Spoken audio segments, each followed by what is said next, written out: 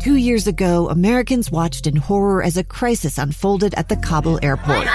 There's desperation and anguish. More than 80,000 Afghans have since arrived in America, but this story is still unfolding. I'm Andrea Martin. In my new podcast, Stranger Becomes Neighbor, we'll find out what happens to these new arrivals in our communities. Who would help our newest neighbors? Follow us at kslpodcast.com, Apple Podcasts, or anywhere else you listen. Utah's best athletes count on flexibility, speed, strength. And the Jazz pick up their 22nd assist. So they count on University of Utah Health. Real Soleil puts this game away. And so can you. Leading doctors, a world-class environment, award-winning innovation, care to be great. 14 unanswered by the Utes. University of Utah Health, caring for Utah's best and yours. Schedule your appointment now at uofuhealth.org/care to be great. Let's lock in. This is Unrivaled. Yes! Yes! The teams you live for, the sports you love. With Scott Mitchell and Alex Keurig, presented by G2G Bars on 97.5 The KSL Sports Zone.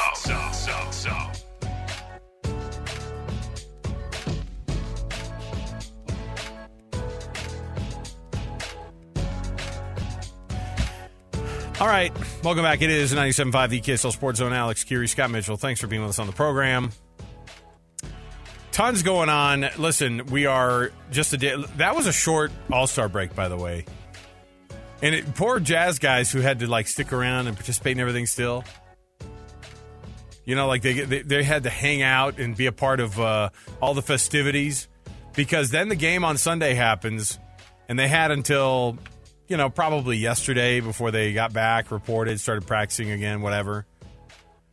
Because I would imagine there's a bunch of guys who are like, I'm heading to Mexico, man. I'm doing this thing. Rudy, before he was an All-Star, he'd go to Mexico, right? Anyway, bottom line is, I think that everybody is ready for some real basketball to happen. And the Jazz are going to fire it back up tomorrow. They're back at home. So welcome to your last 22 games of the season, if you're a Jazz fan. So, 50 games in the book. No, how many games in the books? 50... No, it'd be if they've got 22 games left, that means they've played 60 already then, right?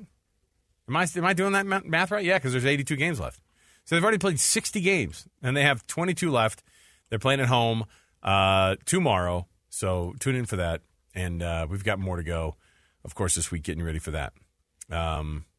Let's kick off the hour as we always do. We have the cut to jump into the program here, and let's get it going.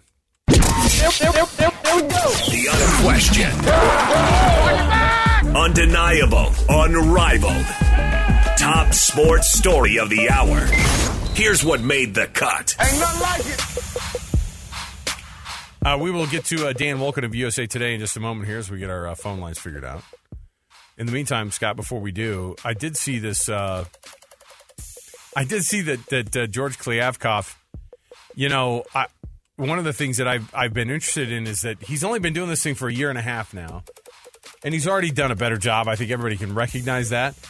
But this might be one of those things where you pile this on top of losing USC and UCLA, which I don't know if you could. Do we blame George Kliavkoff for, quote-unquote, losing USC and UCLA? Do you look at George Kliavkoff and go, you blew it, man. You screwed it up for this league. So you've got that, and if they're not able to get a good media rights deal, George Kliavkoff is going to get saddled with a lot of bad vibes, a la Larry Scott, right? We're talking about a guy that could be really finding himself in a guy who I think, and you and I both talked about this, he's done a great job, and yet the worst things that have happened to this conference have happened in the last little while since his tenure's been there, only 18 months right there. So there you go. I mean, it's a lot to overcome. There were a lot of challenges with it. They made it feels like the Pac-12 made some fatal flaws, fatal moves. And I think for what he's inherited and what he's done, he's done a massively good job of thinking outside the box, creating some confidence. Because the reality is, and the perception of the Pac-12 right now, I mean, the product on the field, a lot of people should be really excited about. Yeah, absolutely. Now, this last year, was crazy. and even teams that are going to be here in the Pac-12 still going forward. I think there are a lot of arguments to be made that the teams who are going to be here still are the ones who are going to make the biggest strides. And USC and UCLA going away, that was such a rug out from under everybody. And the unfortunate thing is that with this media rights deal that is just getting dragged out is going to be something that, unfortunately, I think that George Kliavkoff is going to have to live with being saddled with that as well. Joining us right now on the program on Unrivaled, Dan Wolken, USA Today, wrote an opinion piece about this very thing last week. And you can read his column there at USA Today. And where is where does George Kliavkoff sit, Dan, on all, kind of historically already a guy who's made a lot of strides and really couldn't do worse than Larry Scott, but some bad stuff is happening under his watch right now? It's tough because he certainly inherited a bad hand. We all know that. We can maybe have a conversation about whether he bears any responsibility for USC and UCLA leaving. I'm not sure he does. I think you can blame him for this fantasy that UCLA was somehow going to be held in the Pac-12 by their regents, which obviously was not the case, and that was a waste of time and effort. Maybe you can blame him for an overly rosy picture that has been laid out for the presidents in the Pac-12 about what their TV deal is going to look like. All that stuff is certainly up for debate, but you have to deal with the situation as it is. You can't go back and change the past. And I think the question now that he has to deal with and that everyone in the Pac-12 is going to reckon with is, all right, what is this TV deal going to look like? And if it does not meet expectations or does not measure up to, as an example, what the Big 12 got, what does that mean for the future of the conference? So, my concern, I don't know if it's a concern, but it seems like it sure is taking a lot of time. And you listen to George talk in the Pac-12 media days about all the different avenues and ways they're looking to get creative. And, whatever that is, whatever relationships they're trying to forge that maybe aren't traditional, like traditional TV outlets, are there enough, and what are the potential, thinking out of the box ways that the Pac-12 could generate money? Is it enough to keep the conference together and to be competitive with the other conferences?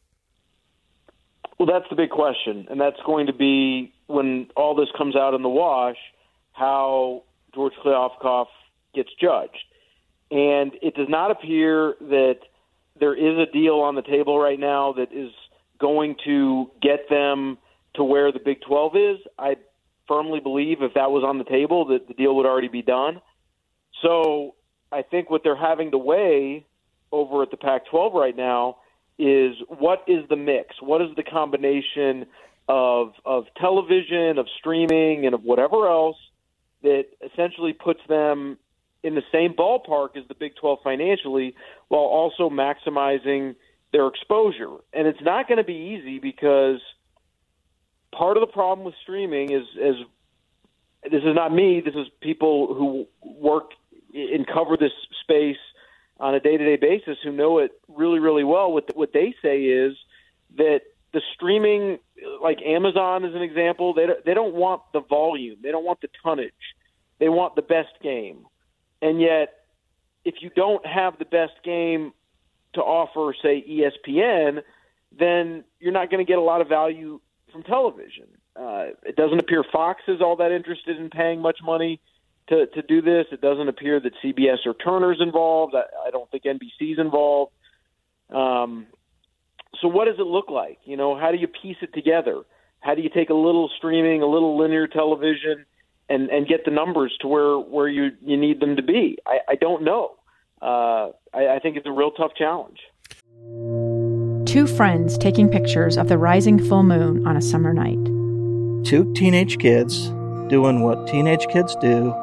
When a stranger with a gun and a death wish changed everything. It was violent, it was senseless, and I will never understand it, I will never accept it. I'm Amy Donaldson, and unfortunately, we're all too familiar with stories about how violence shatters lives. But what we rarely see is how they are rebuilt. In a new podcast, The Letter, we relive tragedy, but only so we can hear the rest of the story. The struggle to reclaim lives, the realities of grief, and the possibilities of forgiveness. I believe in miracles. Sometimes I thought, there are no miracles. Yeah, there are, and this is a big one. Follow The Letter at theletterpodcast.com or wherever you get your podcasts. Dan Wolken, USA Today, joining us here on Unrivaled. Alex Kirry, Scott Mitchell, and we're walking you through what this might look like, because if people are going to have to start signing up for that extra streaming service, the Apple TV Plus is, of course, the one that's been thrown around most recently. But that's another point where you go, look, if they've got money and they want to throw it out there, it does seem that there's this interesting, weird competition that is out there where it's like, hey, can you beat the Big 12's number? Which I don't know how that became the standard necessarily. So why is it that they feel like they have to, quote unquote, beat Brett Yormark's mark of $31.5 to $32 million per institution? Well, I think the obvious answer to that is, at least if you go back over the last 8 months to when we first learned about UCLA and USC leaving the Pac-12, it sort of became this turf war between those two, because clearly the Big 12 was interested in taking some of those teams if they were willing to leave. The Big 12 has been pretty upfront about their interest in expansion. And, let's say that the Pac-12 comes in, $3 or $4 million per year per school, less than the Big 12. Is that enough to satisfy those 10 schools that they're going to stay and be committed to the Pac-12, at least in the short term? Probably does. But, let's say it's, $7-8 million a year less, and that's the best they can do. Well, then all of a sudden, if you're Arizona, if you're Utah, Colorado, maybe you start looking at the Big 12 and saying, hey, you still interested? You still got room for us? Can we get what you guys have? Then it becomes pretty interesting. So I think that's the reason why being measured against the Big 12's deal is going to be pretty important. What do you make of this whole solidarity thing with the 10 teams that are staying in the conference? They came out with a statement, and it was consummating their relationship, and they were all committed to one another. What does that mean, and why would they have to even do that? Well, as I said at the time, if you feel like that statement is necessary, then things aren't going great, right? Because if everything's sort of on track and it's all good and you're right at the doorstep of making this great deal, then you don't need to put out that statement. So that's how I read that. I guess, because there's just been more and more reporting out there about potential disappointment of what the deal is going to look like, that's why they felt the need to do it. But, it was certainly interesting, and I don't think really fooled anybody. What's the state of Washington and Oregon, do you really think of? Because when you're telling people how great the relationship is and trying to put it out there, obviously those two pieces are the next big pieces that could fall. But how committed are they to the Pac-12, do you think?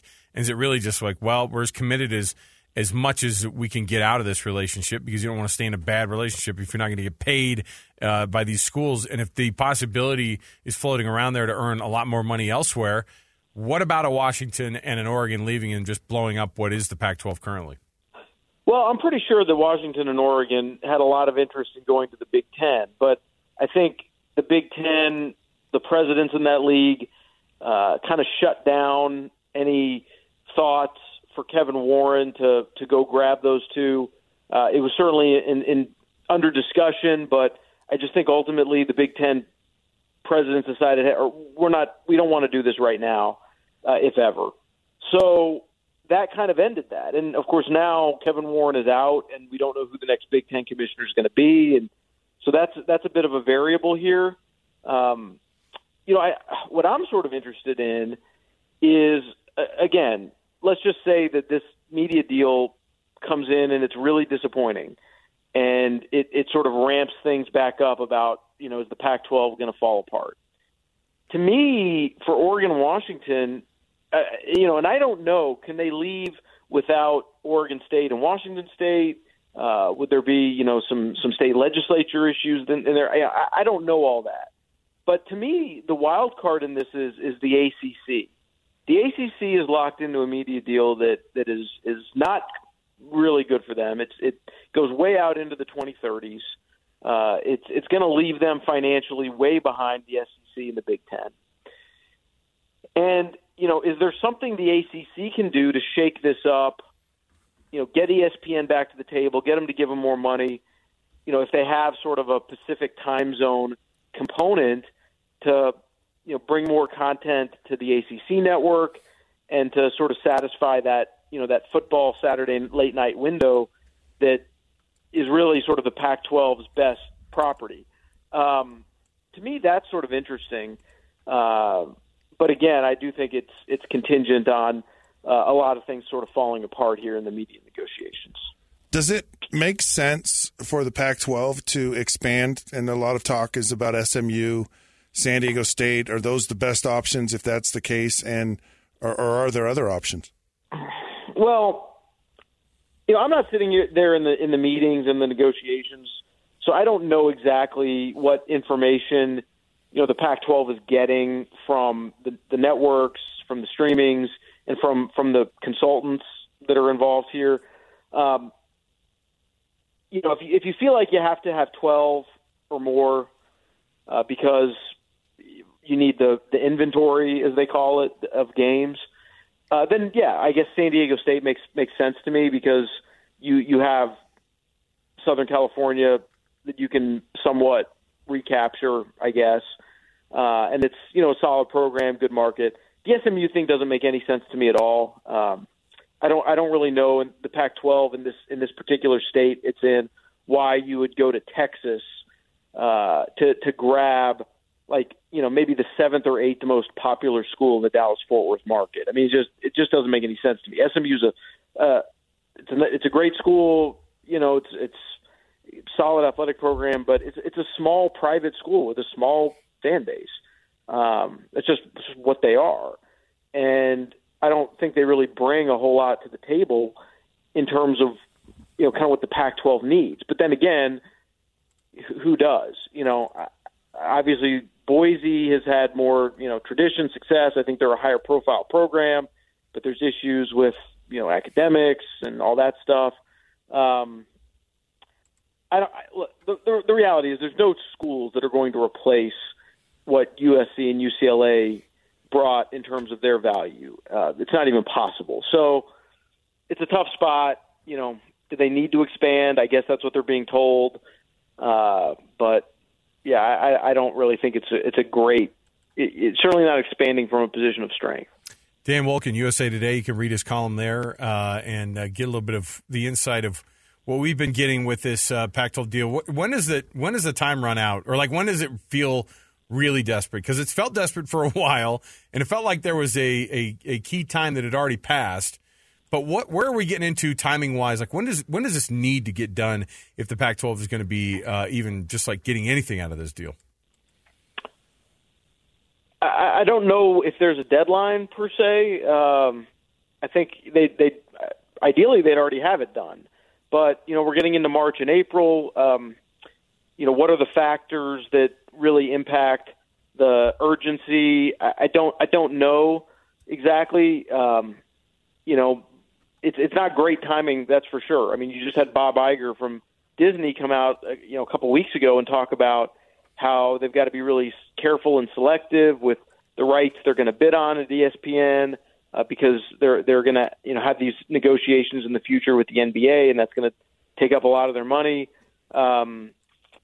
Obviously the economic situation overall is not ideal. So I don't know the time pressures here and what they have to do, but as you get into March and April, it's going to it's going to create a lot of tension if nothing's done.